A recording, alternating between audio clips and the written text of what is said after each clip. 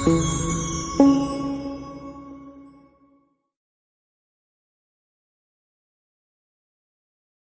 you smell what the Rock is cooking, acknowledge me.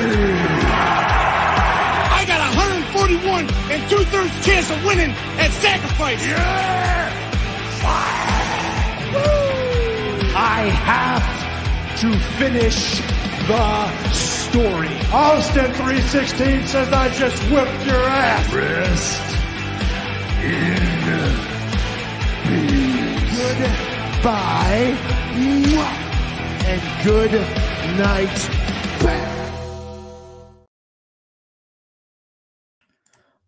Ora, sejam bem-vindos e bem-vindos a todos a mais um Vamos Falar de Wrestling, agora neste formato semanal.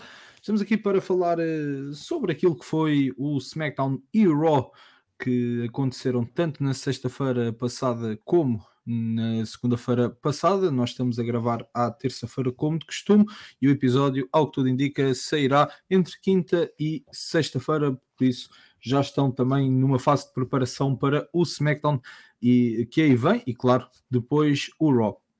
Não esquecendo que estamos na estrada, ou a caminho da estrada para a WrestleMania, estamos mesmo a chegar ao último cruzamento, o cruzamento esse conhecido também como Royal Rumble, que depois dá então à já conhecida e famosíssima estrada de acesso para o maior evento do ano. Antes disso, deixem-me só, porque nunca é demais relembrar que podem seguir todas as redes sociais da plataforma Vamos Falar de Fundo, tanto no Twitter, também agora no Threads, no Instagram, sigam a página do Instagram do Vamos Falar de Fundo e, claro, como sempre, sabem que nos podem apoiar, ainda que de uma forma pequena, mas muito simbólica e que, acreditem, ajuda sempre muito para todo o conteúdo que produzimos. E agora vamos entrar em mais uma fase também de época desportiva motorizada e os podcasts vão aumentar, como sempre, como já é hábito. O Bruno também já faz parte de outros podcasts. O Ruben, espero um dia conseguir trazê-lo também para o mundo motorizado e não só aqui no wrestling. E claro, não esquecendo aqui do Vamos Falar de Wrestling, que agora semanalmente vamos trazer para vocês aquilo que é, no fundo, a nossa opinião para, de alguma forma, e sabemos o quão difícil tem sido para nós portugueses nos últimos anos acompanhar o mundo do wrestling. Nós não costumamos falar muito nesse tópico, mas a verdade é que acaba por ser, não digo impossível, porque conseguimos subscrever a WWE Network e conseguimos pelo menos acompanhar os Premium Live Events e claro, todos nós conhecemos aqueles sites manhosos para de alguma forma conseguirmos acompanhar wrestling. Não é uma forma que queríamos, digo desde já, e quem me conhece fora daqui sabe que eu sou sempre o último a dizer para vocês fazerem este tipo de coisas, andarem pelas internets desta vida, mas a verdade é que, dado o conteúdo que conseguimos ter em Portugal, ou seja, nenhum, tentamos ao máximo também para vocês aí em casa dar o melhor, apesar de ser sempre, nunca esquecendo da nossa opinião, mas tentar dar-vos uma breve introdução daquilo que foi, no fundo, a semana anterior sempre do wrestling, claro, sem esquecer sempre os nossos diretos pós pay-per-views, agora Premium Live Events. Mas deixar só aqui esta nota para também todos vocês que estão a ouvir, façam também pressão para de alguma forma conseguirmos voltar a ter na televisão portuguesa, nos canais portugueses, acesso ao mundo do wrestling. Não interessa se é WWE, não interessa se é AEW, se é TNA, seja o que for, é bom, e de preferência queremos em português. Posto isto, deixa-me apresentar o painel para hoje. Mais uma vez, o Bruno está aqui presente, sou professor, muito bem-vindo. E de volta à elite do wrestling, Ruben Duarte, Wrestling Purist, também conhecido assim no X, antiga rede social Twitter. Ruben, obrigado por estar de volta. Ora, boas, obrigado. É sempre um prazer estar aqui. Estamos a ver se conseguimos competir aqui com o Roman Reigns nos regressos e tal. Já vou aí uns 3 ou 4 regressos, mas sim, esperamos que desta seja de vez. E com este formato semanal, que até é sempre muito mais fácil de discutir acerca dos shows e não andar aqui às vezes a vaguear em certos temas, espero estar de forma mais consistente. Faz-te lembrar um pouco o PWPT, ainda esses É, antigos tempos, bons normalmente à tempos, terça-feira à noite, que curiosamente também era terça-feira à noite, diga-se de passagem, é que verdade, gravávamos. é verdade. Bem, mas vamos lá então falar um bocadinho sobre aquilo que foi esta semana então que passou. Vamos começar pelo SmackDown, vamos aqui por regimes temporais, vamos chamar assim. Primeiro, então, o SmackDown de sexta-feira, que abriu, como acho que todos nós esperávamos, com um segmento, entre aspas, justificativo daquilo que tinham sido as ações e a consequência por parte de Nick Aldis às ações de Roman Reigns e da Bloodline. Nós que íamos ter um combate com o Austin Theory, sim, com o Grayson Waller. Entretanto, a Bloodline mais uma vez acaba por se intrometer ainda antes do combate começar. Nick Aldis regressa ao ringue, diz mais uma vez que não gosta e que tem que assumir as consequências. Posto isto, marca um combate de tag team para o main event entre Randy Orton, LA Knight e o AJ Styles. Portanto, os três lutadores que vão estar à frente de Roman Reigns na Royal Rumble na luta pelo título universal, o título da WWE. Mas Heyman lembra, Nick Aldis, que Reigns não estava presente. E Nick Aldis responde: não me interessa, ou arranjam alguém que queira fazer parceria com vocês, ou vão vocês os dois contra eles os três. Mais uma boa interação, na minha opinião, de Nick Aldis. Eu, ao contrário do Salvia na semana passada, que diz que não gosta tanto desta forma mais autoritária dele em televisão no SmackDown, e acho que todos nós que estávamos presentes, incluindo o Luís, acabámos por discordar. Mais uma vez gostei da forma como o Nick Aldis abordou a situação, não só esta situação, como tudo aquilo que acabou por se desenrolar ao longo do SmackDown. Bruno, começo por ti. Primeiro segmento do SmackDown, o que é que achaste? Achei que, antes de mais, boa noite, ou boa tarde, ou bom dia a quem me esteja a ouvir de forma diferida, e boa noite a vocês os dois. Acho que foi uma forma preponderante que o Nick Aldis está aqui a assumir como voltar a ter as rédeas de um show que era comandado pelo meu stable, neste caso a Bloodline, mais propriamente pelo Roman Reigns. Foi uma forma inteligente, acho eu, em termos criativos, de colocar logo a ênfase primeiro, a falta do Roman Reigns e há uma dicotomia, não sei se vocês já perceberam, nos últimos tempos, de como a Bloodline, é certo que neste momento são só dois, as coisas acontecem quando o Roman Reigns não está presente no show e quando está presente no show. Normalmente, quando está presente no show, as coisas correm de forma mais benéfica para a Bloodline, seja porque os golpes que fazem ou os ataques que fazem são feitos de forma mais concreta. Quando o Roman Reigns não aparece, normalmente sai furado. E esta foi um exemplo de sair furado dos ataques da Bloodline. Sim, entretanto, desculpa Bruno interromper-te, mas entretanto podemos aqui também avançar já e falar daquilo que foi o main event. No fundo acaba por estar interligado tanto o início como o fim do SmackDown. Exatamente. E há essa interligação que lá está. Não só eles tiveram o show inteiro a tentar procurar um parceiro de equipas, não encontraram, o que demonstra que, e isto é engraçado, que é os únicos, acho eu, que se fizeram ao lugar foi os Pretty Deadly, e acho que eles acho que fizeram aquele jogo que, entre os Pretty Deadly e nada, é como ter o Gaio ali na lateral esquerda do Sporting, mais vale não jogar.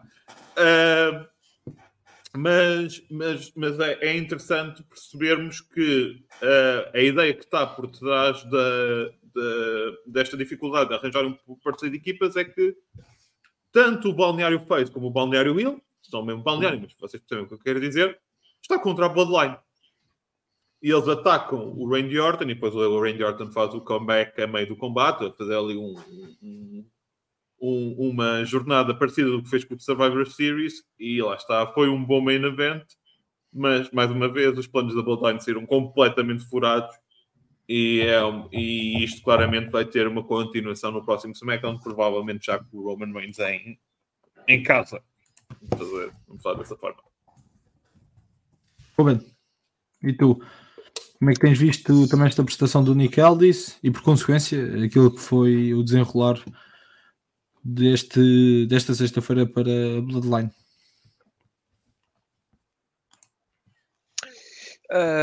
Primeiro de tudo, sim. Muitos elogios ao Nick Aldis e à forma como ele se comportou como figura de autoridade e ainda por cima ao lado de uma pessoa como o Paul Heyman e ele ali um contra um no microfone a ver quem é que ganhava e quem é que ficava por cima e ele efetivamente e eu já tinha referenciado um pouco isto, não, já tinha pensado um bocadinho isto na altura, no seu primeiro episódio, o primeiro episódio em que ele é apresentado como General Manager. Gosto muito da presença dele, gosto muito da forma como ele, da figura dele como GM, e continuando a concordar com quem diz que ele é um grande wrestler, ele como GM tem crescido bastante aos olhos de quem vê o SmackDown semanalmente. Efetivamente, ninguém até agora questionou ou confrontou a autoridade da Bloodline e temos aqui o Nick Aldis a fazer isso constantemente ou semanalmente, o que dá um grande toque para mim de qualidade ao SmackDown. E um refresh, diria eu, aos segmentos que envolvem a Bloodline no SmackDown. Por outro lado, efetivamente temos a junção de Randy Orton, LA Knight e Randy Orton, que são só três dos top babyfaces, pelo menos do SmackDown e do roster do SmackDown, que com esta junção de Nick Aldis tem feito parecer a Bloodline um bocadinho enfraquecida, diria eu. E então quando o Roman Reigns não está, a Bloodline vai completamente abaixo. Obviamente que isto, eu diria que à primeira vista isto é uma forma do Triple H dizer, e o Triple H, pronto, a nível criativo, é uma forma do Triple H dizer, não, temos aqui vários obstáculos à Bloodline e não é simplesmente acharmos que o WrestleMania é o center stage e até à WrestleMania não vai haver nenhum desenvolvimentos. Não, estamos a ver o completo oposto, estamos a ver uma Bloodline enfraquecida, uma Bloodline que está a ser questionada ao nível da sua autoridade constantemente, a ser questionada em relação ao facto dos adversários do Randy Orton, do Roman Reigns, os adversários diretos, serem três dos top babyfaces que podiam, três dos maiores top babyfaces que podiam existir no SmackDown. E portanto, acho que ao mesmo tempo em que está a dar um refresh aos segmentos da Bloodline, a está a tornar enfraquecida.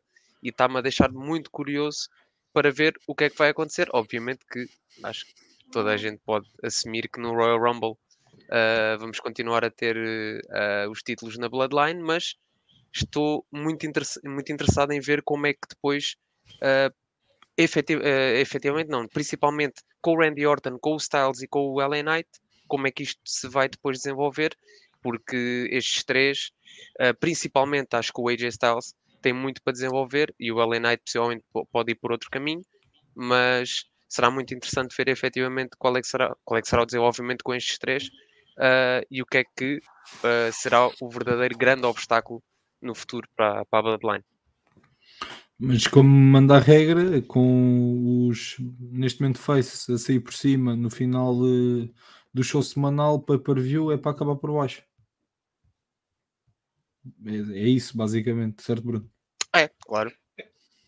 É aquela regra de ouro do wrestling que o show semanal normalmente quem sai por cima do show semanal sai por baixo no pay-per-view que se adivinha. É certo que ainda falta uma semana, não sabemos o que é que vai acontecer, ou melhor, falta duas, considerarmos ou melhor 2 episódios do SmackDown, o episódio desta semana e o episódio da semana que vem.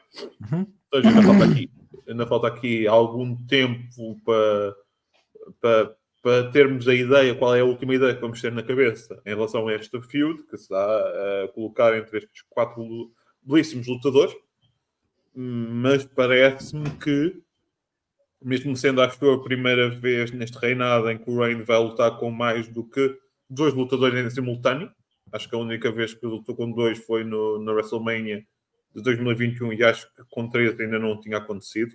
Ele não chegou a fazer Chamber? Ele não chegou a fazer Chamber. Ok. Portanto, aqui uma intriga maior. Acho que é engraçado, de todos os lutadores neste feud, aquele que está a ter menos interesse é o LA Knight. Acho que esta nova versão do Styles está muito interessante. O Randy Orton voltou com o hype todo, voltou com a presença, o carisma. Até eu acho cada vez mais engraçada a forma como eu faço o setup para o DDT dele nas cordas, em que ele cada vez mais dá ali uns gritos que ninguém sabe bem o que é que ele está a dizer, mas segue jogo. Estás a divertir.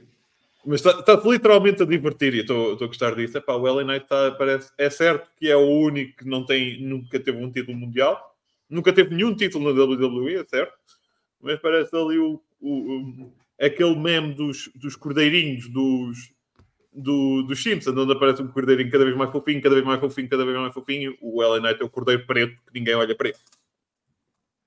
Mas mesmo assim, acaba por ser o mais over daquela equipa. E deu para ver pelas entradas. Quer se queira, quer não. Sim, sim, é. Ou seja, o trabalho que... Bateu de frente e foi forte, mas ainda há ali uma restia de esperança. Eu acho que... é certo que o carisma não saiu dele. Ele só acha que há um teto para aquele personagem. É certo que há uma mudança no AJ Styles. Volto a repetir que não gostei, que é o Gear. Volto a repetir. Eu acho que vou ser aqui uma pedra sozinha neste sapato que é da WWE, mas aquele Gear é horrível. Aquilo parece... É o casaco do avô e as calças não faz sentido nenhum. Mas eu Calças vejo... não faz sentido nenhum, é muito bom. Gostaste. Calça não faz É uma sentido nova nenhum. tendência para 2020. É uma nova tendência de moda. É quase tão mal como uma calção, que dá para qualquer estação. Longa vida ao Zack Ryder. Nunca mais me esquecer. O Tomás Santos. Verdade. Mas... É demais. Saudoso Tomás. Volta, estás perdoado. Mas está... Eu sinto que ao nível de personagem é o único que te mantém-se ali naquele ponto. Não há uma diferença clara. E isso pode... Deixa-me só... Pode ter Desculpa.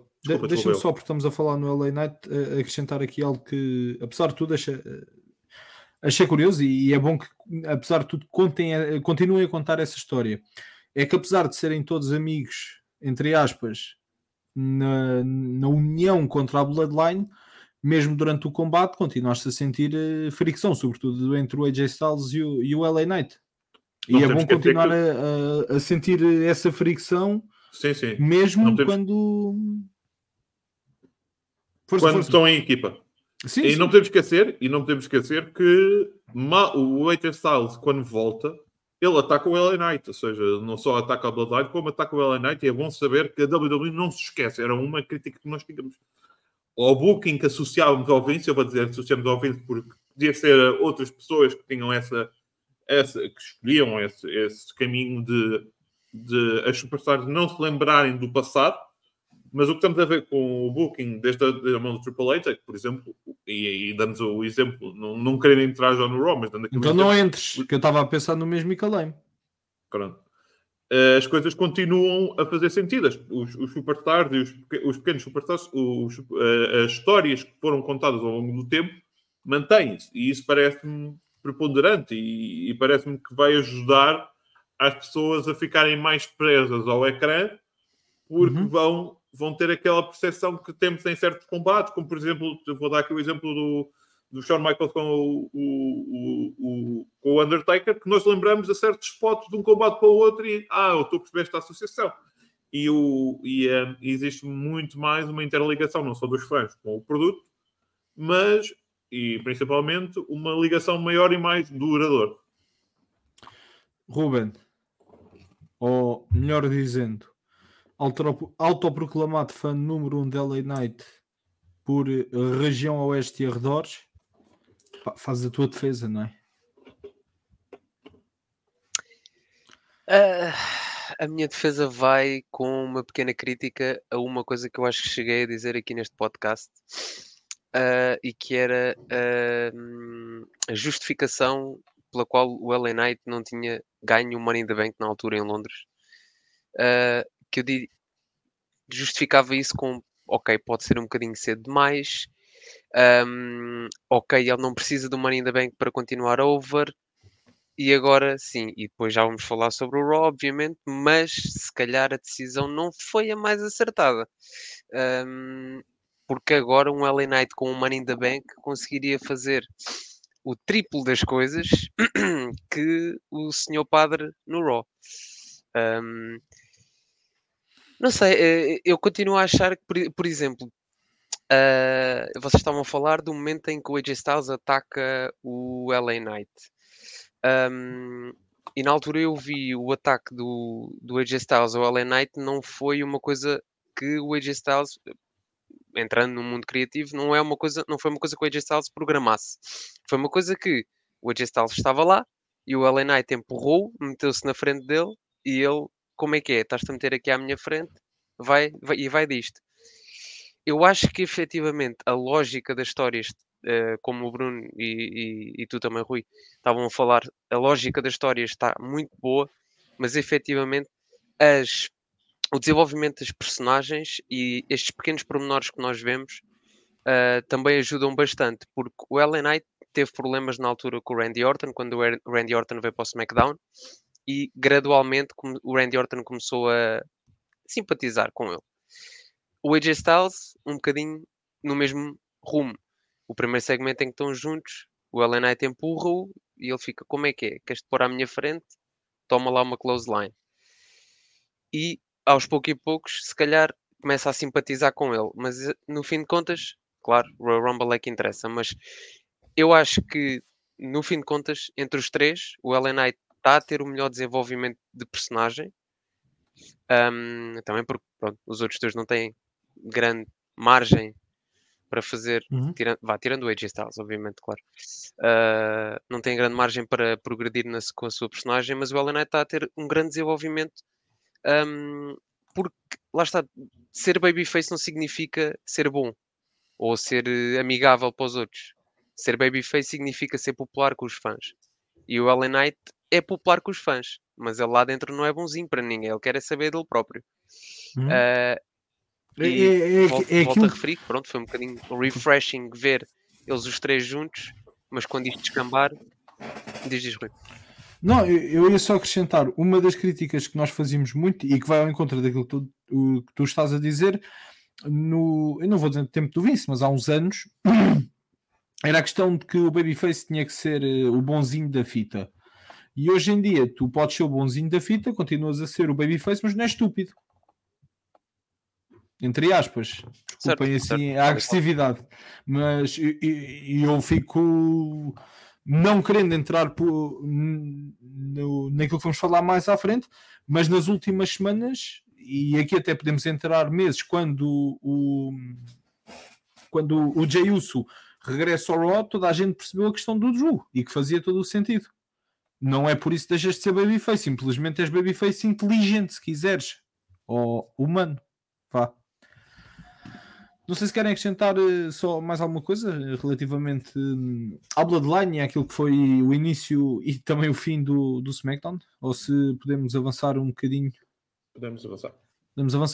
Vamos a isso. Logo a seguir então, este segmento de abertura, tivemos Angel e Humberto contra Cruz del Toro e Joaquim Wild. Isto que acaba por ser aqui um combate tag team mais para promover a rivalidade entre Carlito e a Cabranca e o Santos Escobar. Depois acabamos por ter uma brawl e tudo mais. Eu não sei se querem perder muito tempo a falarem sobre o que se passou. Foi mais uma adição.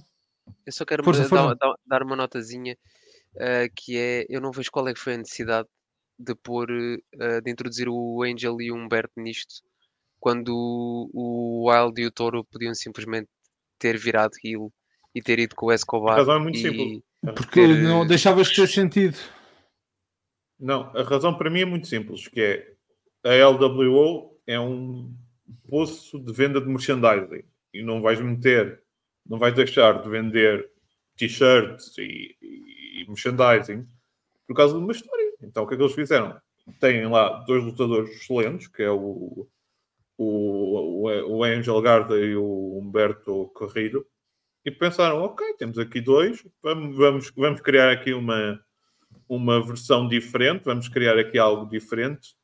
Cria logo uma história de interesse para os próprios LWO que estavam literalmente perdidos e introduzes mais uma tag team importante para a divisão tag team do SmackDown que estava um bocadinho perdida. certo, eu simplesmente é só porque, para quem viu o NXT na altura com os legados del Fantasma, eles, como heels, eram brutais à mesma. Sim. E agora parece que, por exemplo, o Wild e o Touro vão andar aqui um bocadinho perdidos agora. Mas sim, é a única nota que eu quero deixar e que sim, também faz sentido e compreendo esse lado. Eu pensei que ias queixar-te da música do Carlito também. Epá, isso sim. Tem Isso sido a maior que admitir. crítica no meio desta acho que toda a gente rivalidade. fez. Chateia-me um bocadinho, chateia-me. Depois Acho que também até o homem que tivemos... chateia, certeza. Depois também Verdade. tivemos novos desenvolvimentos nesta questão Damage Control Bayley, a Bianca Belair que teve um combate com a Bayley. Eu até gostei do combate, mas não consigo ver nada na Bianca Belair. É extremamente boa em ringue, no doubt, mas tudo o resto neste momento existe por aí. Quanto à Bayley, eu tinha ficado com esta nota. Estamos a entrar na Royal Rumble e eu vejo a Bayley como a oportunidade perfeita da WWE corrigir o erro que foi a Rumble 2014. Eu já não me recordo o que aconteceu na Rumble 2014, portanto, da Da velocidade. Sim, estávamos nós a caminho da Rumble 2014 e temos toda aquela storyline do Daniel Bryan com a Wyatt Family. Já me lembro. Depois na Rumble acabamos por ter o culminar dessa rivalidade com o Daniel Bryan a vencer o Bray Wyatt e dessa forma ficar fora da Wyatt Family. O que é que todos nós esperávamos no combate da Rumble? Lembrem-se lá? O Bryan apareceu em número 30 e apareceu o Rey Mysterio. E vencer. E vence. Ou seja, eu acho que tu tens aqui a oportunidade perfeita para isso acontecer. E sinceramente é aquilo que eu estou a ver a acontecer. Até porque, já vamos falar mais à frente, não é necessário. Basta porque sim. Portanto, porque não entregar à Bayley? Eu acho que a Bayley vai vencer a Royal Rumble por várias razões. Primeiro, os dois nomes grandes que faltam vencer a Rumble, um está fora da companhia neste momento, mas pode aparecer. O outro é a Bayley.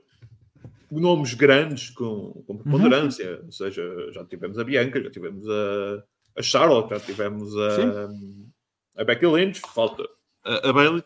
Segundo, eu acho que não vai ser propriamente a questão do Daniel Bryan, a história que eles vão contar, mas sim vai ser uma história de Batista 2.0.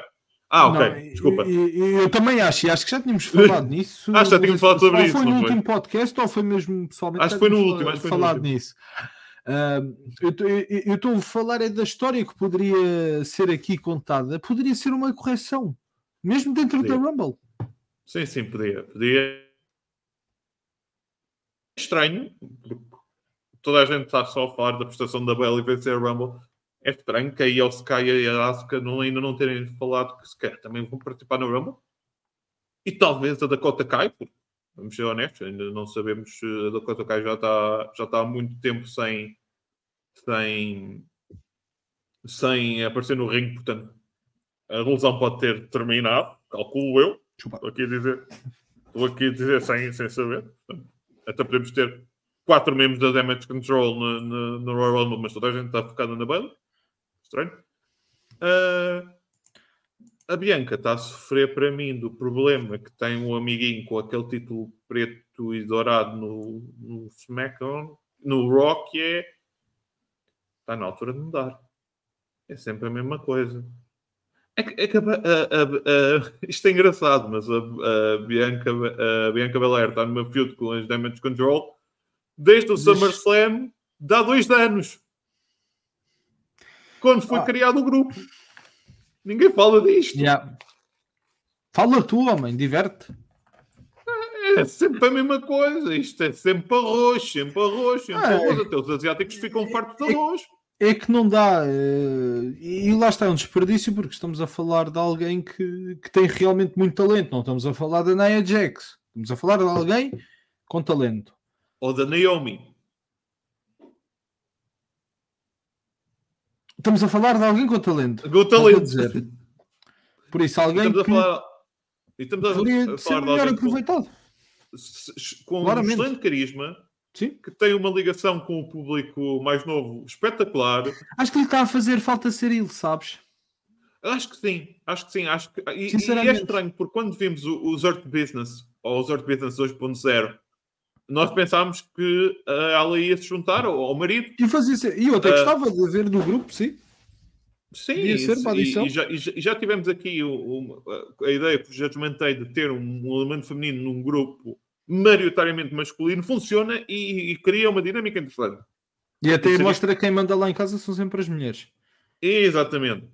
O que é verdade é que não estão a aproveitar a Bianca Belair da melhor forma. Pergunto-me que rumo é que terá para a WrestleMania, porque pelo que vemos, os títulos principais já estão bem definidos à partida quem é que vai por cada um deles. Pelo menos é aquilo que nos parece que estão a mostrar, e ela está ali num poço de nada, e é preocupante, e a não ser que suba alguém do NXT, é a única questão que eu posso, como a Tiffany Stratton, podia ser aqui uma boa adição. Uma adição interessante, e acho que as duas personagens o tipo de personagem que as duas estão podiam ligar um bocado bem. Não estou a ver. Mas é pena. Contudo, foi um bom combate. Eu gostei de ver. E é bom ver que a Bayley não desaprendeu em ringue, porque a Bayley nos últimos tempos não tem aparecido tanto como queríamos. O destaque não tem sido tanto nela, mas é bom ver que se calhar para a WrestleMania temos ali um potencial bom combate pelo título feminino da WWE. Não mundial. Não sei como é que chama-se aquele título. Um bocado é o título da WWE feminino. Deve ser. O mundial. Mas está a dizer Undisputed, não sei porquê. Mesmo havendo um título. Para que gastar dinheiro num novo gráfico quando podes só copiar e colar? Ctrl-C, Ctrl-V. Faz sentido. E depois no Paint mudas o Ruben pode-nos explicar isso a seguir. Ruben, pois, porque ele é alguma coisa relativamente... É no Paint. É no Paint. Relativamente a esta história?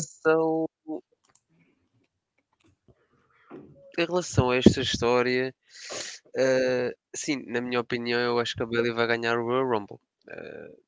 Pronto, pode não ser certo, pronto, isto é a minha opinião, mas acho que vai ganhar. A única dúvida que eu tenho é se ela não elimina ninguém da Damage Control ou efetivamente elimina alguém. E como é que se vai desenvolver essa história? Porque eu estou completamente all-in para ver uma Bayley e uma Io Sky a ir à WrestleMania. Agora, introduções de pessoas de fora, sim, já não sei. Acho que a Trinity é um bocado assegurada. Mas nesta história acho que não deve. Naomi, desculpa. Naomi, desculpa. Quem? Não gostas dessa pessoa, já percebi. A quarta melhor superstar de 2023. Não era feminino. Era no ranking geral. A quarta melhor. Espera aí, era no ranking geral? Era ranking geral. Quarta superstar do ano. Esqueças. Quarta. Há tantas. Olha, deve ter sido os mesmos que votaram no Messi para Sim. jogador do Best. Foi o mesmo. Não, daí o pelo menos desaparece. Pois é. Verdade. Verdade. Yeah.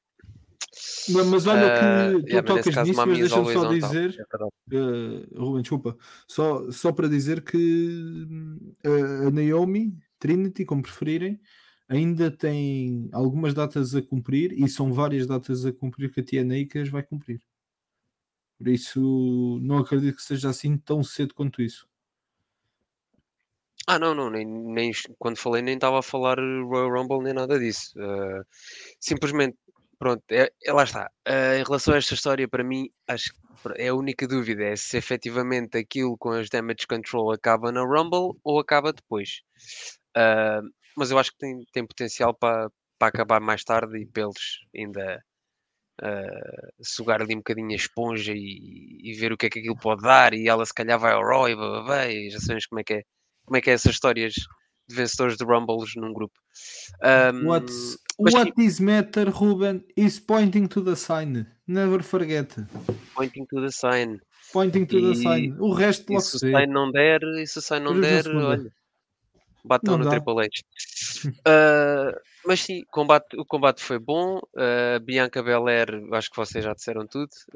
Não sei se um heel turn seria a melhor forma de reinventar a sua presença, se assim se pode dizer, porque eu não posso dizer que acho que ela precisa de uma reinvenção de personagem. Ela se calhar só precisa de Fizeste adaptar um um corte de bocadinho. cabelo. Aquele cabelo Epá, já também enfim. não, coitada da rapariga, fogo. Isso é como dizerem-te a ti para cortar o cabelo, não faz sentido, né? Mas eu Ah, às vezes tenho que cortá-lo. tens que cortar. Pronto. Não, o dela, eu não estou a dizer para ela ficar sem cabelo. Estou a dizer é para cortar aquela Se, trança fo- enorme. se Metade. fosse um heel turn, eu até concordava, efetivamente. Mas olhem, já que Ah, estamos a falar. Força, Ruben, conclui, desculpa. não, era só para concluir isso, que eu concordo com o vosso ponto de vista. E que lá está, não sei se um heel turn seria o melhor, mas também não estou a ver. Deixo isso para o Papa Trips para tratar disso. Pronto, e aproveitando que estamos a falar da carreira nos últimos tempos da Bianca Belair, Final Testament acabou por ter mais um segmento com os Hurt Business. Yeah, foi aquilo que todos nós vimos. Os Hurt Business subiram, não gostaram. E o Kieran Cross aparece numa promo package com os AOP, o Paul Ellering e a Scarlett. E pronto, e vamos ver o que é que vai dar no futuro. Possivelmente acredito que vamos ter interações na Rumble e construir a partir daí. Acho que por agora pessoalmente não tenho muito a acrescentar. Quanto a vocês, não sei se Final querem Testament acrescentar é alguma aquilo que eu coisa. sinto muito. Final Testament é aquilo que eu sinto muitas das vezes quando vejo o Karrion Cross em ringue. É que dá-me vontade de falecer e escrever o meu último testamento. Ruben, Não há grande coisa. Acho que eu gosto, já agora eu gosto daquele grupo. Agora é esperar para ver. Efetivamente, eu gostava era de falar de outro temazinho, que foi uma coisinha mais pequenina, mas que eu não sei se tinhas programado para este podcast. Mas força. na sequência do show, acho que já passaste. Que Eu não é estou a seguir o o show por ordem regresso de neste um momento. Bruiserweight. Desculpa, Por acaso nem Então, se sequer. calhar Não, já olha, estou não, a. ainda bem que fizeste isso porque eu não me lembrava. Não, isso é importantíssimo. Olha, Ah, completa. Obrigado, pronto. sou Ruben, a vir ao rescue. Por acaso, não, pensei que ias falar de outra coisa que ainda está aqui no alinhamento. Não me recordava, Não, mas é verdade. Ainda bem que tocaste nesse é assunto. que acho que Mas tem já muito mais agora, força. tema para falar disso. Acho que tem muito mais tema para falar sobre isso do que o Karen Crossing. É epá, está tudo dito, né? Acho que está tudo dito. E eh, o Tyler Bate estar lá ainda torna as coisas melhor, mas o Piton vai regressar e opá, não. O fã dentro de mim já salta por todo lado, desculpem lá. Literalmente, e só para puxar um bocadinho a cortina na- pronto, de eu ver wrestling, o primeiro bola da PWG que eu vi, que eu tenha visto pelo menos, foi a primeira aparição do Pete Dunne na PWG. E ele era um putozinho, eu se não, 23 anos. 2015, 2016, se calhar. Tinha não sei, ele qualquer coisa. acabado de sair de Lisboa para ir ao Bola, salvo erro. Pá, não, Yeah. isto não é da 15, forma literal, acho que não estou a dizer de forma literal, mas foi nesse ano. certo. E pá, e desde aí que eu sou um apaixonado por Bruiserweight e ver que está prestes a regressar, pronto, o fã dentro de mim o fã dentro de mim saltita por todos os lados e acho que é uma grande, gigante adição ao SmackDown.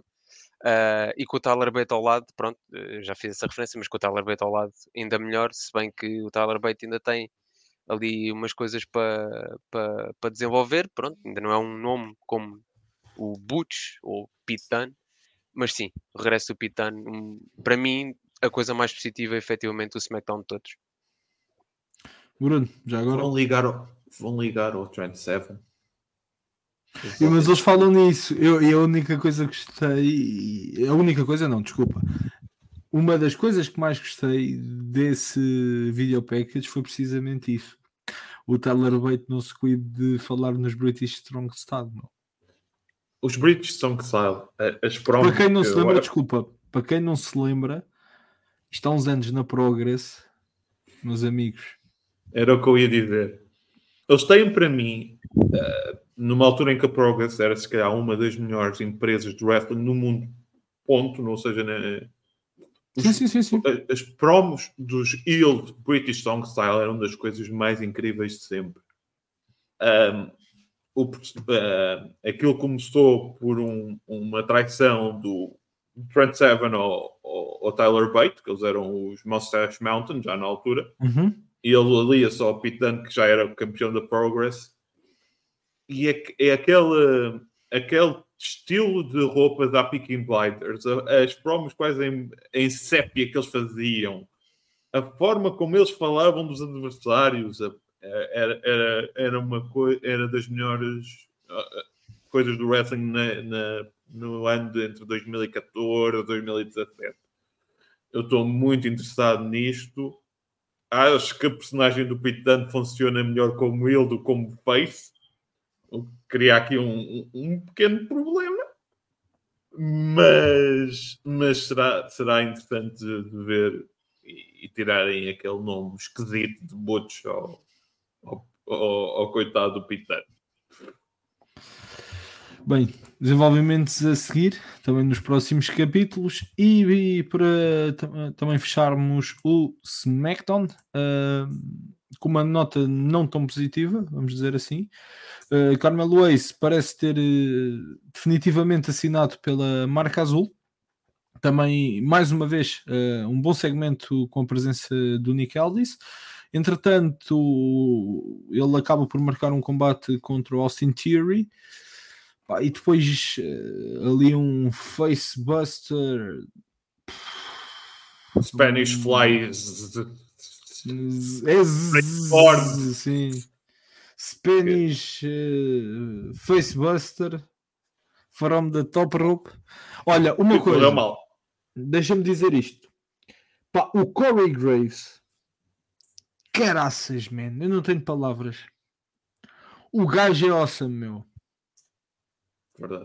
Tenho-lhes a dizer, é verem este combate e ouvirem só o Corey Graves. Nem precisam de estar a ver nada. Fantástico. Eu quero ver o Corey Graves com o Bad News Barrett, os dois lado a lado. Deem-me só isso. Coitado do Cole. Só quero...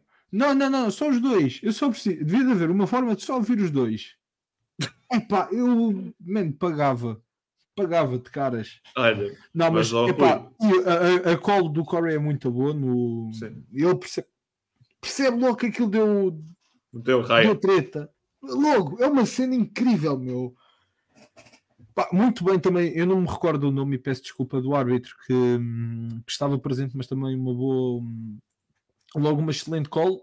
Aparentemente os dois estão bem. Traumatismos faciais, mas nada de muito alarmante. Por acaso não vi nada, não sabia como é que eles estavam.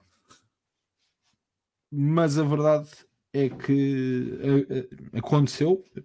e tantas vezes acontece noutros sítios, é a prova que isto pode acontecer em qualquer lado, quanto mais evitável melhor, mas aconteceu. Mas o mais importante, e vamos para o lado positivo, é que vamos ter Carmel Hayes na marca azul. Curiosamente, acho que já estávamos também um pouco à espera, na mesma brand onde estão os Street Profits. Os Street Profits agora ajuda, Bruno, com o Bobby Lashley, ainda não tem nome aquilo, pronto. Aquilo ainda não tem nome, mas Hurt Business 2.0, é isso? Pronto, Pois, é isso. pronto. os Podes Hurt dizer Business. isso, pronto, por agora. O Carmela, lá está, é dos meus lutadores favoritos. É estranho porque ele está no meio de uma história na NXT, que é tentar perceber quem é que Isso é prova atacou o que Trick. já ninguém joga no amor à camisola. Isto é onde pagam É mais, é verdade. onde se vai. A questão do Trick. Quem é que atacou o Trick ainda não se sabe bem. Mas o Melo é uma excelente adição para a marca azul. Eu só vou dizer uma coisa, que é não foi tão espetacular, ou tão falado o combate entre o senhor campeão dos Estados Unidos e o senhor Ricochet. Não, Mas eu só digo que se calhar que o Carmelo ia ser mais falado. Peta boca, aquilo irrita, meu. O gajo irrita. Eu lembro uma vez, nós os dois estávamos a comentar, que é a forma como ele faz o springboard para o DDT é estúpida. Aquilo não devia ser possível. Ele salta com uma altura que é ridículo. O homem é ridículo. E tem uma coisa que o Ricochet esqueceu-se de ter, que é carisma. Em carisma. É preciso às vezes. não sejas assim. Preciso às vezes. Eu sei que o Ricochet gosta muito do The Rock, mas ele podia aprender a ter um bocadinho de carisma com o The Rock. Também, calma. Ruben, para terminarmos o SmackDown e avançarmos até o Raw, infelizmente, mas já lá vamos. Sim. Infelizmente, sim. Pela continuação agora disso do Carmelo Hayes, também estou muito interessado em ver o que é que ele vai continuar a fazer no NXT, visto que ele continua a ter lá umas historiazinhas por tratar e não percebo bem o que é que vai sair dali com o Trick Williams, porque vendo bem parece que o Melo até parece o bad guy naquela história, mas sim, muito profissionalismo da parte do árbitro. Só uma questão é que ultimamente temos visto muitas lesões a acontecerem desta forma assim completamente súbita e no meio Porque do será? combate. Explica-me lá. Demasiadas Explica-me férias. lá porque é que será. Demasiadas férias para esta malta. Esta malta dá-se-lhe mais férias e eles pimba. Perdem o ritmo. Claro, a culpa é das férias. Não concordo com isto. Mas pronto, sim, muito profissionalismo, muitas palmas ao árbitro por ter efetivamente percebido que tinha havido ali, tinha ocorrido ali uma coisa podia ser grave, que não, efetivamente não foi grave, mas podia ter sido grave e estou à espera de outro combate entre eles, porque assim como eu sou o fã número 1 do LA Knight, eu sou o fã número 1 do Austin Theory, ok? Não era do Melo, achavam. Não, é do Austin Theory, ok? É do Austin Theory. Mas sim, all in para outro combate e que eles estejam bem, isso é que interessa. E vamos lá falar do Raw agora. Sim, viajando até segunda-feira. Epá, como é que eu vou começar isto? Aconteceu. Meninos, não fiquem acordados até às 4 da manhã porque não vale a pena. Desculpa, não é não valer a pena. Eu acho que somos nós que estamos a ficar mal habituados e os shows semanais têm sido realmente muito bons. Mas o Raw custou muito esta semana. Ou foi só a mim, já percebi que não. O Raw custou realmente muito. Começa bem com mais uma promo do Drew. Ultimamente o homem decidiu vou fazer promos e fiz, e a coisa tem corrido bem, porque de facto tem estado fenomenal. Mais uma excelente promo. O Cody Rhodes, quer dizer, é o Cody, não por aí seria difícil falhar. Tivemos também a confirmação que vai haver um frente a frente na próxima semana entre Cody Rhodes e CM Punk. Vamos lá ver o que é que os velhos amigos têm para dizer um ao outro. Excelente forma de terminar a promo, já agora, por parte do Cody Rhodes, a fazer lembrar quem é que tinha vencido da última vez que os dois se encontraram em ringue. O Drew vai por este caminho, por assim dizer, da vitimização, para tentar justificar os seus falhanços. O Cody Rhodes a tentar ser a voz da razão, a voz da consciência, mas sendo sempre o American Nightmare. E não tivemos mais nada do Cody o resto do show, até que o Nakamura, por algum motivo, aparece numa video package a falar ainda sobre a rivalidade que só termina quando ele quiser entre ele e Cody Rhodes. O Drew também acabou por aparecer no main event, e temos mesmo que falar do main event. Sinceramente, temos mesmo que falar do main event. Não. Não, Pá, Ruben, temos falar. mesmo. Temos para falar, não é que dê grande vontade, mas Bem, começando pelo início, Ruben, como é que estás a ver esta evolução, por assim dizer, do Drew ao longo destas últimas semanas? super positiva, obviamente. Eu efetivamente já não me lembrava que eles tinham tido uma tag team e até fui fazer pronto, um research e fui ver que eles perderam, eles na altura tinham sido campeões, também já não me lembrava, pronto, só para generalizar, mas que eles tinham perdido os títulos para um John Cena e o David Otunga num Bragging Rights pay-per-view, que diz muito de como é que a WWE via estes dois, coitadinhos, não é? Coitadinhos. Epá, desculpa, time out. Isso é o pior payoff da história do wrestling, meu. Yeah, Os Nexus. certo. O Bragging Right. Bora, Pois, move on. Ainda bem que esta altura do wrestling acabou. é mesmo. Mas sim, só para falar aqui um bocadinho do Drew, porque pronto, o Cody é o Cody e o Cody com uma palavra Drew é o Drew, consegue. diga-se de E o Drew é passagem. o Drew, mas o Cody com uma palavra consegue te pôr com atenção ao que ele está a dizer. Porque a maneira como ele diz, a maneira como ele faz as promos, que já não é nada de surpreendente, mas cativa. E o Drew, eu já não sei há quanto tempo é que andamos nesta história de ele andar queixinhas e eu tive que fazer isto e eu tive que fazer aquilo outro. Eu estou a falar desta forma, mas não desgosto. Mas era uma coisa que se calhar nós olhávamos, epá, já está há imenso tempo, já estamos há imenso tempo a levar com isto e continua a fazer sentido. E mesmo, por exemplo, vendo a comparação entre o Drew e o Cody, o Drew teve que fazer 3 ou 4 vezes mais que o Cody para se conseguir reinventar. E ele conseguiu até voltar à WWE mais cedo que o Cody Rhodes. Portanto, as coisas fazem sentido. E quando as coisas têm lógica, simplesmente saem natural. Há coisas ali que se calhar nem houve planeamento para eles falarem. Por exemplo, os Dashing Ones, não é?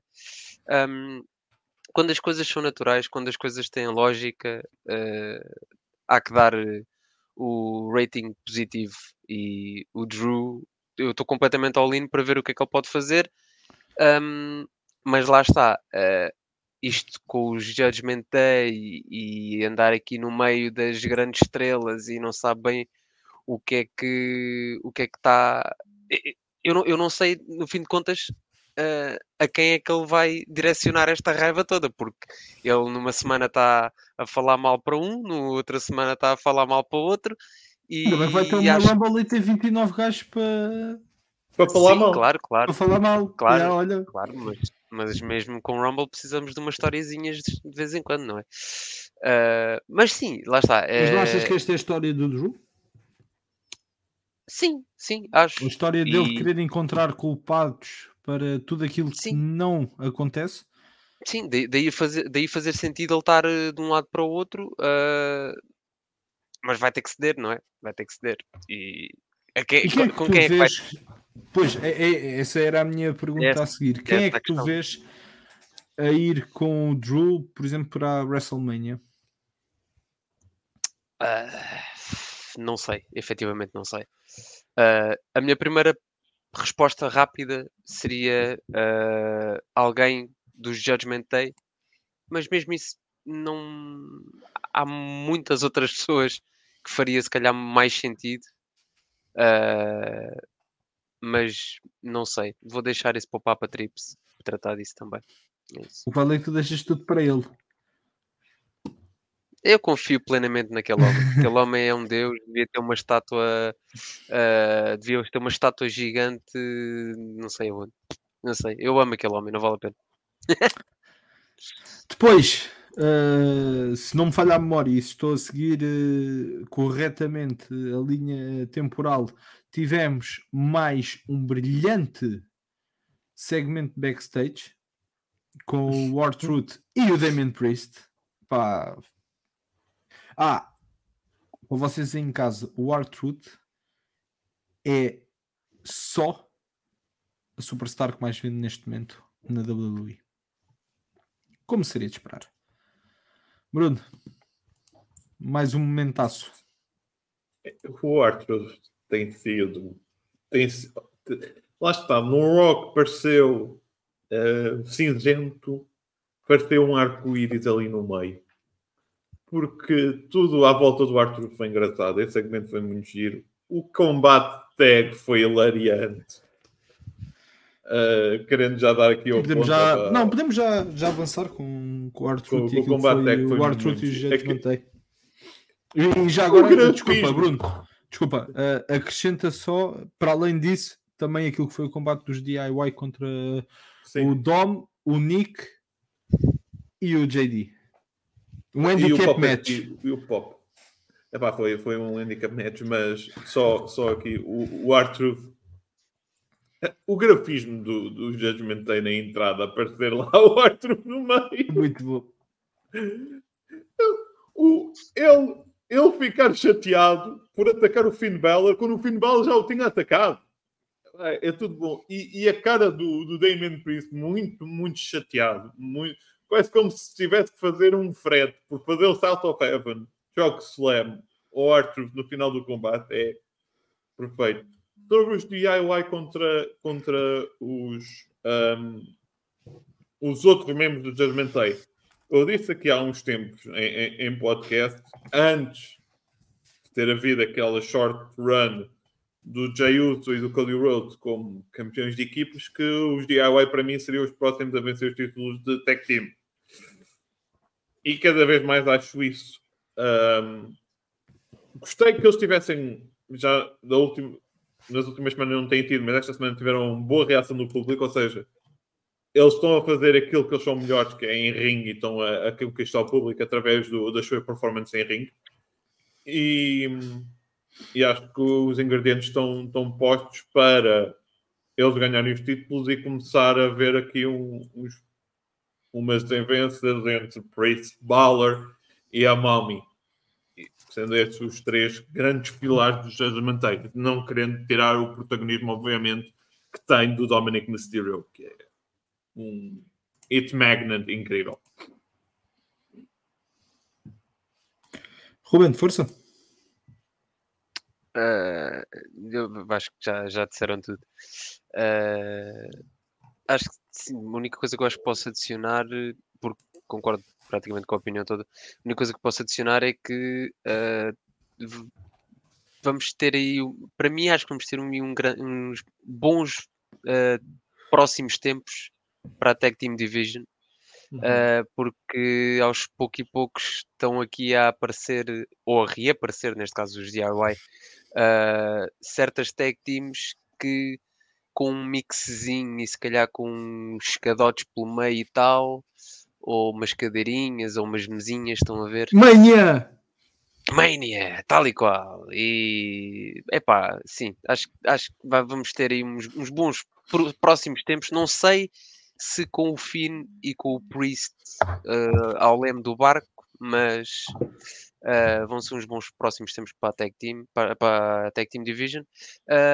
E outra coisa, pronto, é isso. É a brincadeira de que os DIY foram injustiçados. Um 3-on-2 handicap match.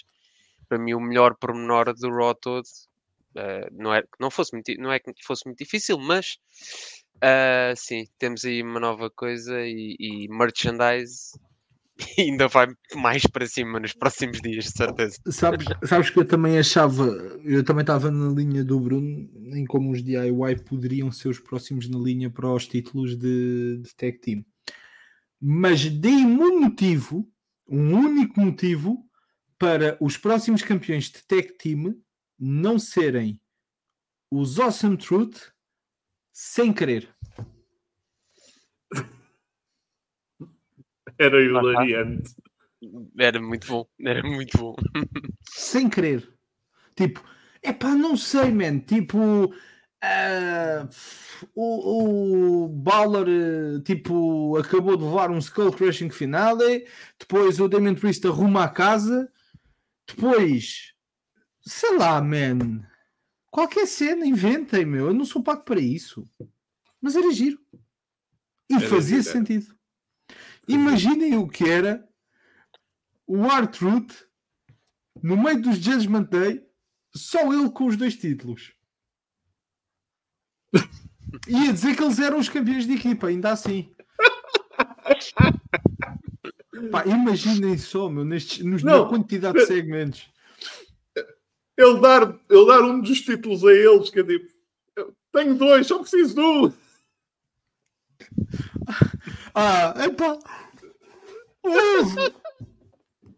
Pô, é sério, os melhores momentos do podcast têm sido a falar do R-Truth, diga-se de passagem.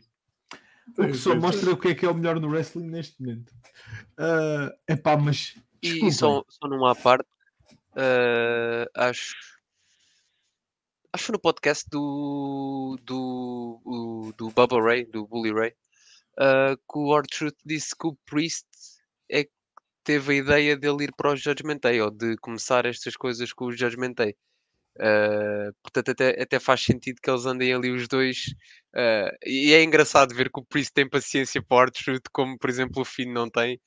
E acho que está todo o cenário montado. Como não teve para o JD? E como continua a não ter para o JD.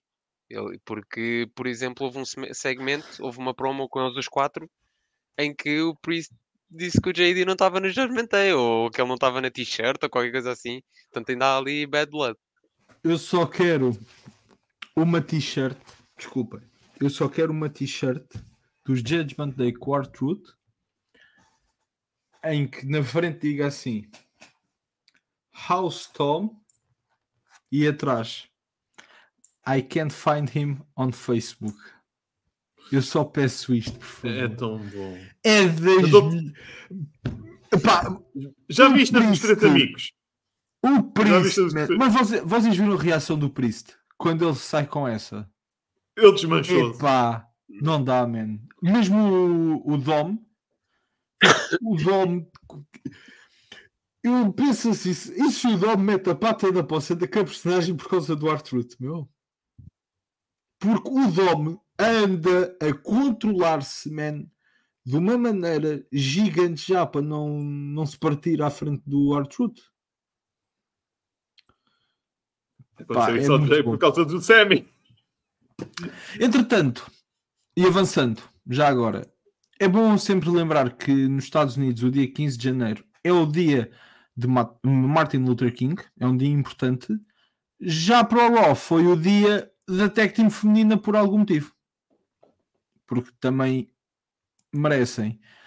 Eu não vou perder sequer muito tempo, peço-vos imensa desculpa. Se quiserem, vocês os dois, avançar com esta conversa, tem o Twitter, tem outros passos, mas eu limito-me a dizer que a Indy Hartwell e a Candice LeRae venceram a Chelsea Green e a Piper Niven, da mesma forma que a Shayna Baszler e a Zoe Stark venceram a Tegan Nox e a Natália.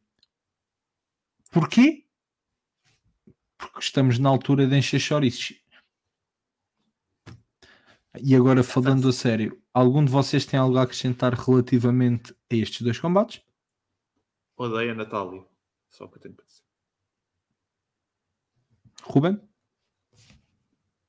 Não vou entrar por esse tema já agora.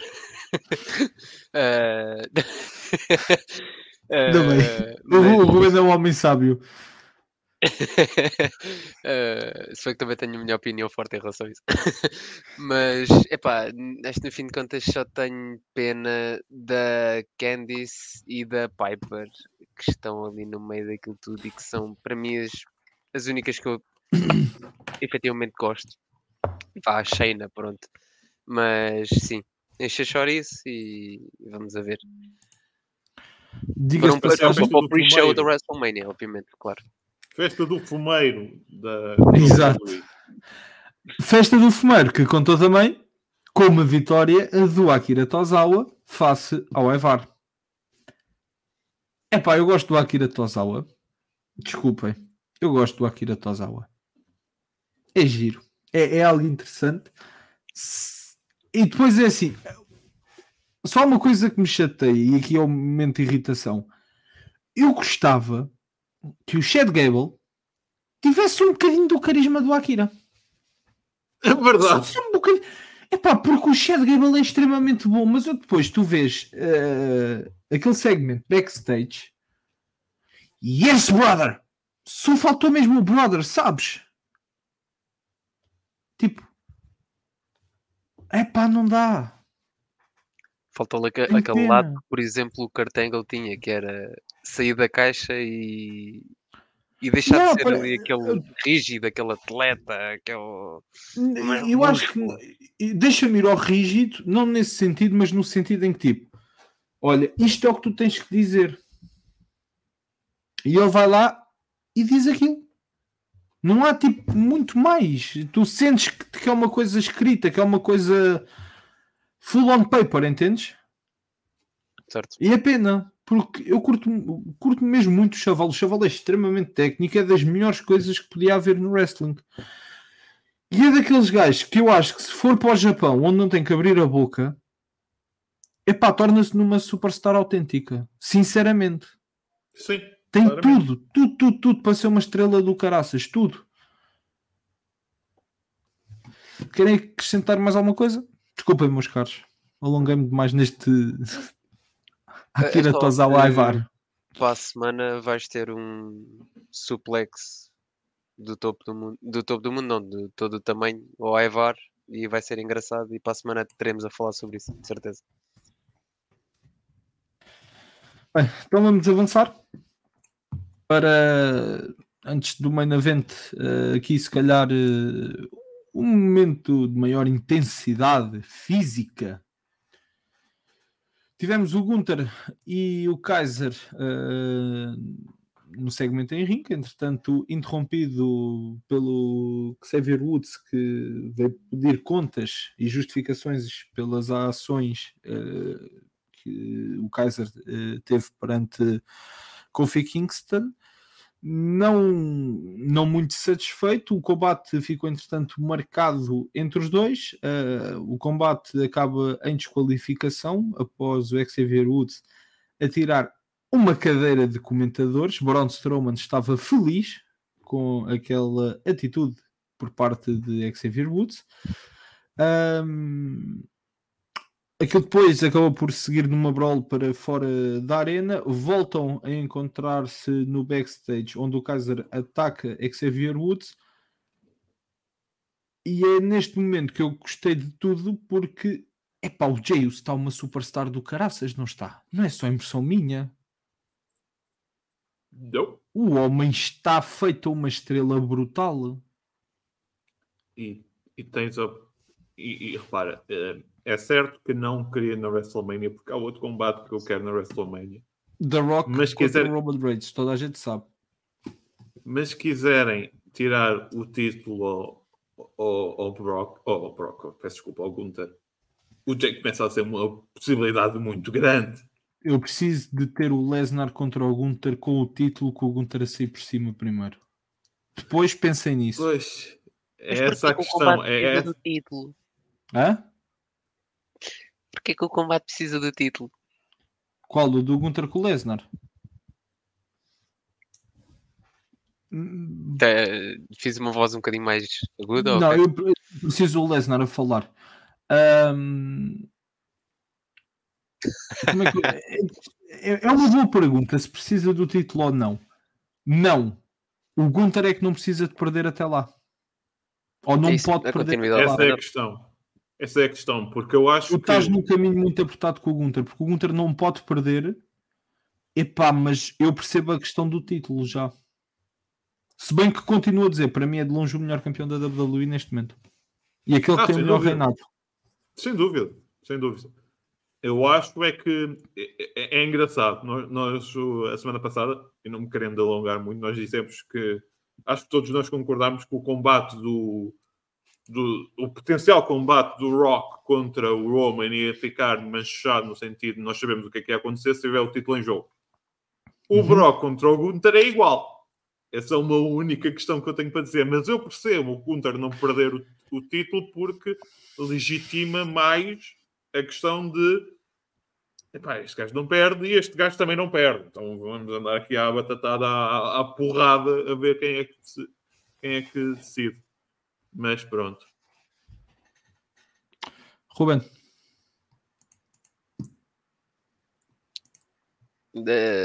Sim. Não eu sobre agora o Gunther, mas sobre aquilo que aconteceu Gunther com o Xavier Woods e isso tudo. Sim. Isso. O Ludwig Kaiser, meu querido, aquele homem é uma maravilha. Digo que já está feito também uma estrela. Olha, também está feita uma estrela. Ainda bem que tu falar, lembrei-me por tu falares disso e estava das minhas notas. O Enzeguri que o Kaiser faz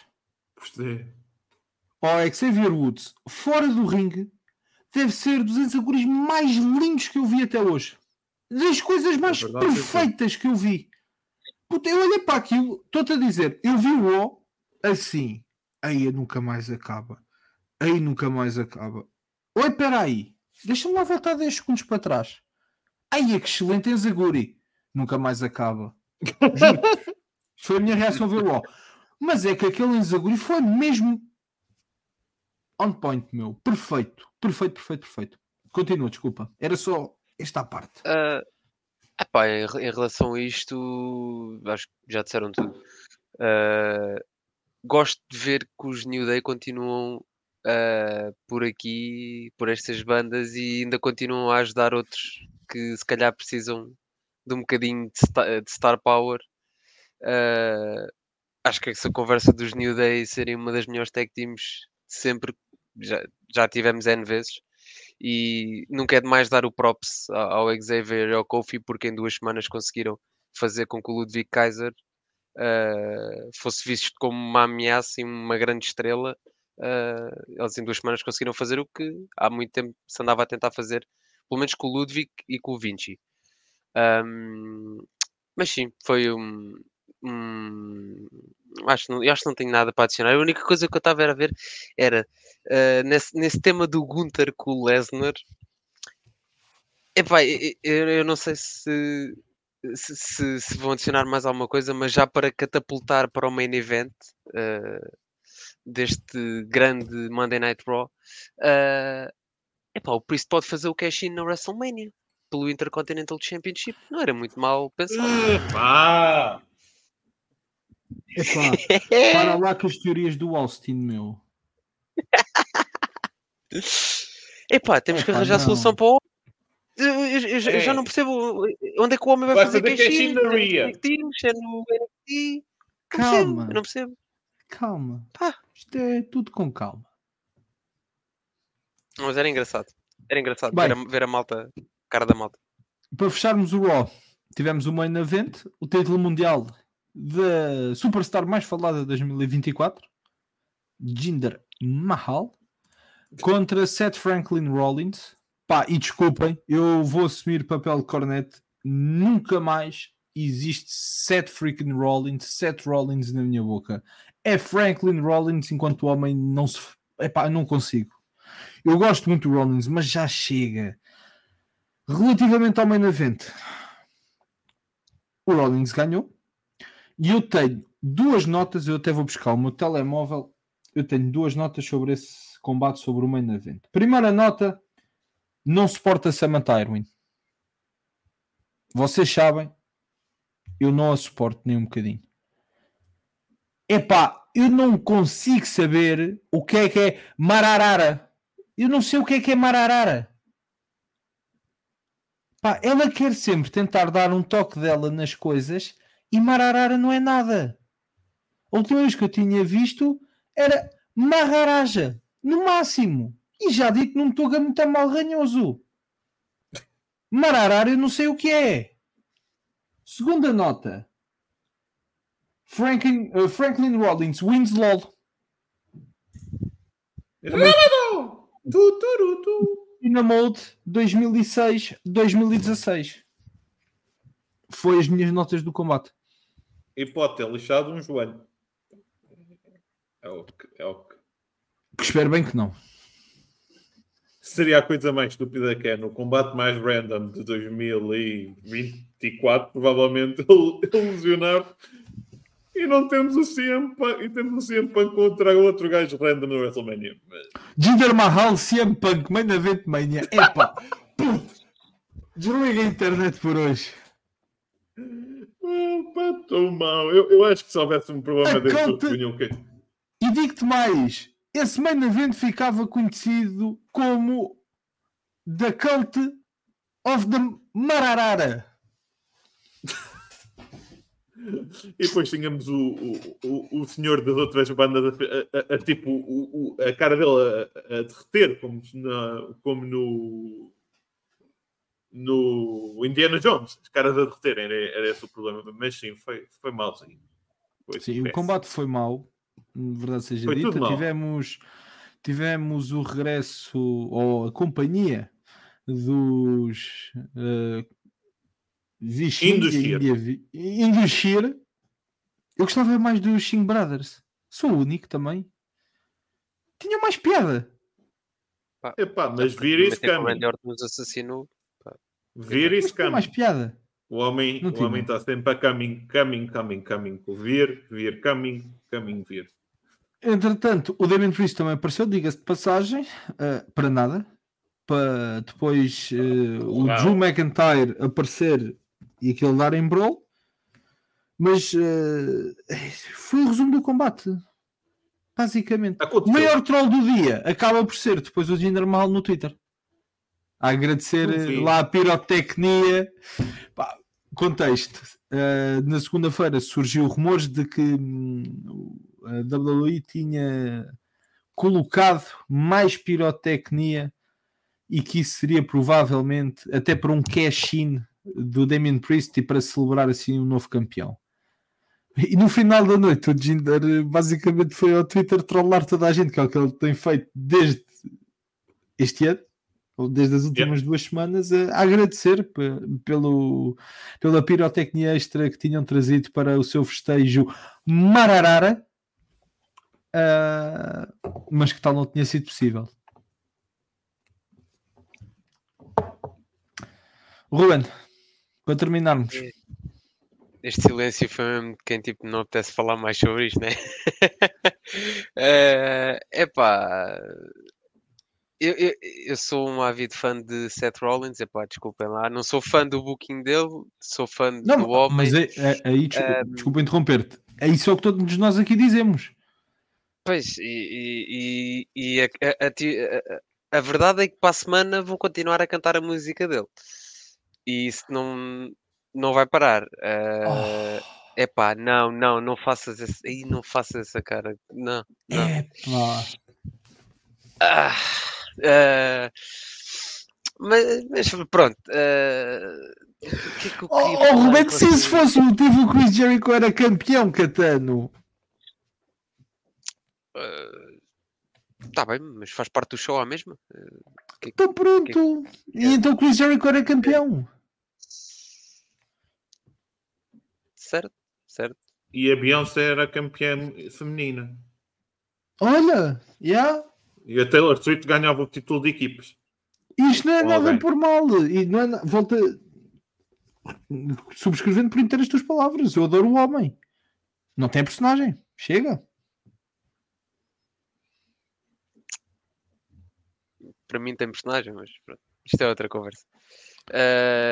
Epá, o que é que eu quero falar sobre isto? Eu acho que só quero dar a nota que eu começo a achar que o Damien Priest é um pior Mr. Money, ainda bem que o Theory, desculpem lá, mas pronto. Pensei que tu, conforme vais dizer isso, eu pensei que Nem ias virar cage compares. match. Nem compares. É que Pronto. São as palavras do Ruben face ao main event. E como se costuma dizer, o melhor fica para o fim, ainda tivemos, não no main event, mas a meio, mas volto a dizer porque o melhor fica para o fim, tivemos o confronto entre a Mami e The Man, Becky Lynch e Rhea Ripley. É o que queremos, é o que desejamos. Eu não sei se vamos ter, mas esperemos que sim. Pelo menos as duas querem. Take all my money. Take all my money. Finalmente temos a Rhea Ripley a fazer algo com uma superstar ao calibre dela. Eu quero que metam a ideia do... Quem teve a ideia de meter ela a olhar sequer para a Nia Jax, que pegue na Nia Jax e introduza num sítio qualquer para protegermos a Nia Jax de lutar com a Rhea Ripley. Agora, a Becky Lynch, sim, tragam, foi muito giro, gostei. É engraçado elas as duas estarem, quando estavam a falar, elas estarem lentamente a fazerem um círculo, quase como uma questão de respeito, e via-se o respeito mútuo entre as duas. Perfeito, o combate para mim já está marcado para a WrestleMania. Não se lesionem até lá, faz favor, que dá jeito. Vais ter o Elimination Chamber pelo meio. Por isso mesmo, não se alejem, meninas. Vão com calma. Que é outra maneira excelente de vender o Elimination Chamber. Já estás a dizer qual é que vai ser o combate da manhã. É que daqui a pouco o Elimination Chamber existe. Basicamente, o Elimination Chamber, o Ruben percebe mais disto do que eu, mas é quando faz um programa e depois precisas a questão dos testes para testar o programa. O Elimination Chamber é para testar, para se realmente sair os resultados que tu queres. Ok, CM, ok, deixa cá ver. Cody Rhodes sai como vencedor, sim senhor, está correto. Ok, está tudo bem, vamos, parabéns. Senhores da Austrália, tomem lá a confirmação do booking. Ruben,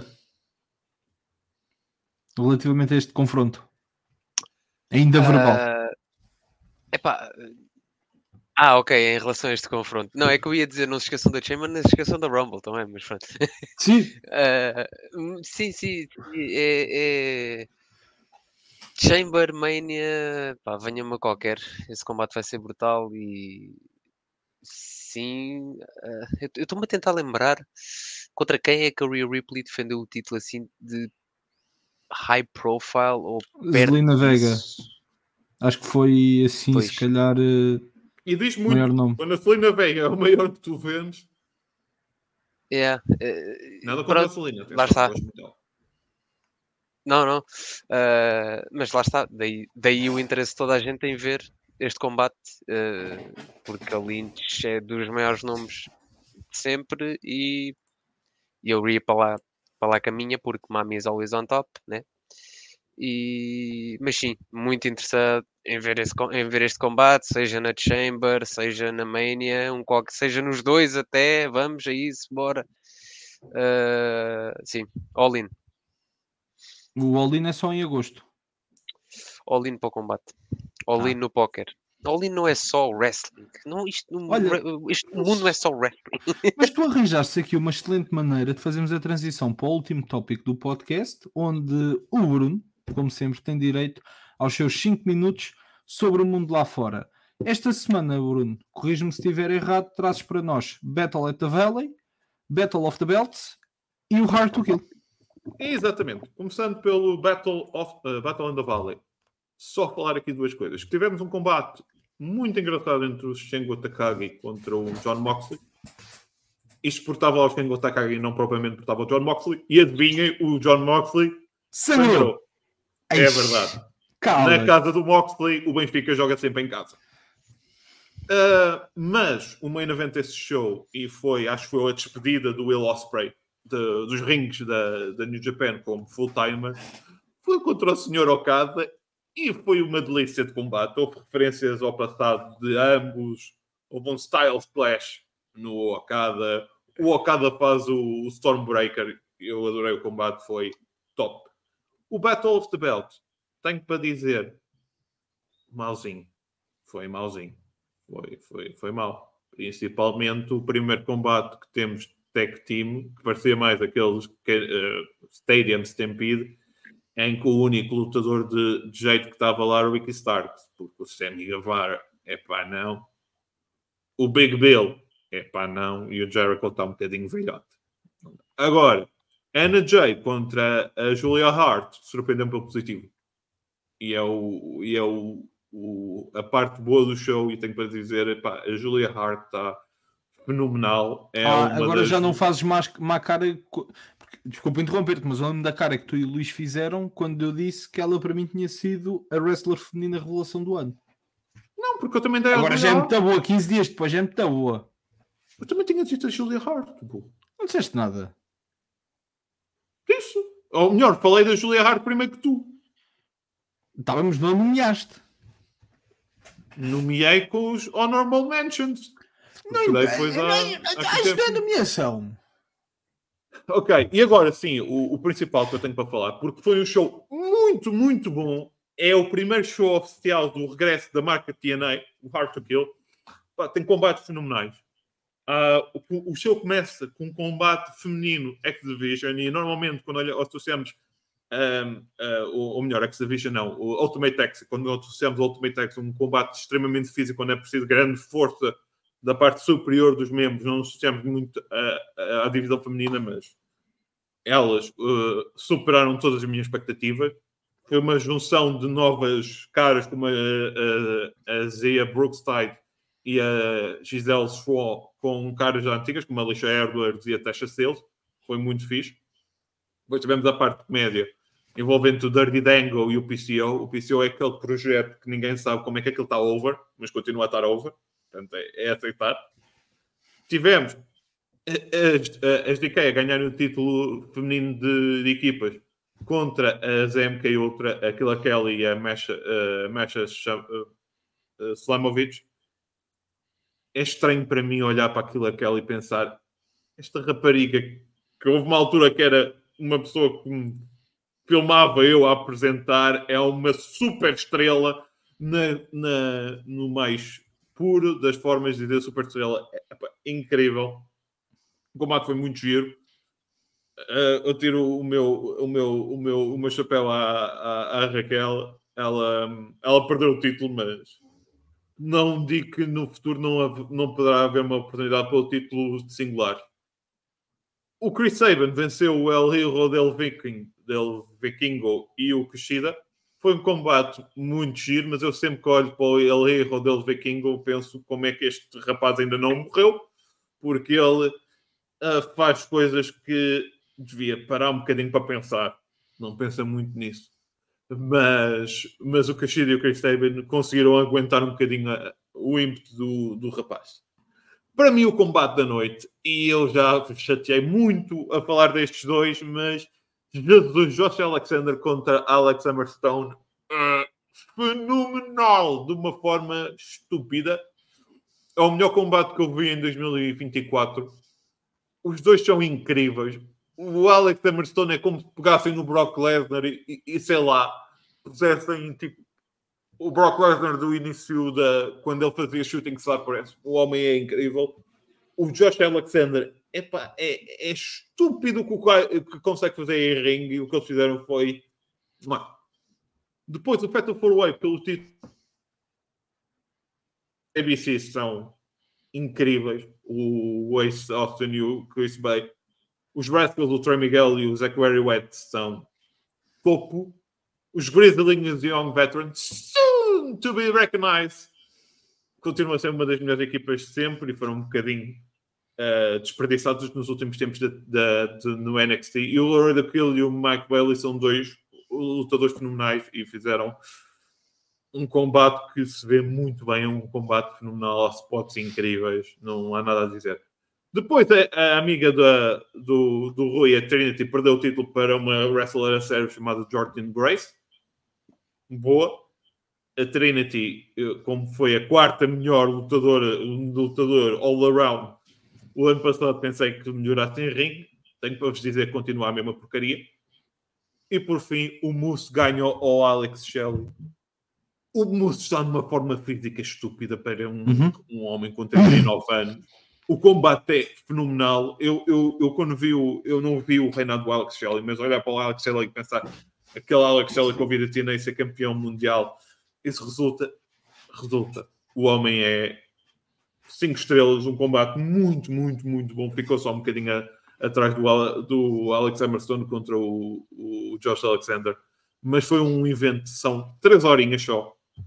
Vê-se muito bem, apareceu o Nick Mannett, o antigo Dolph Ziggler, a aparecer na TNA, e é bom ver que temos outras soluções, para além das 2 grandes companhias mundiais, a terem bons shows, a terem bons cards e a mostrarem pujança para o futuro que se adivinha.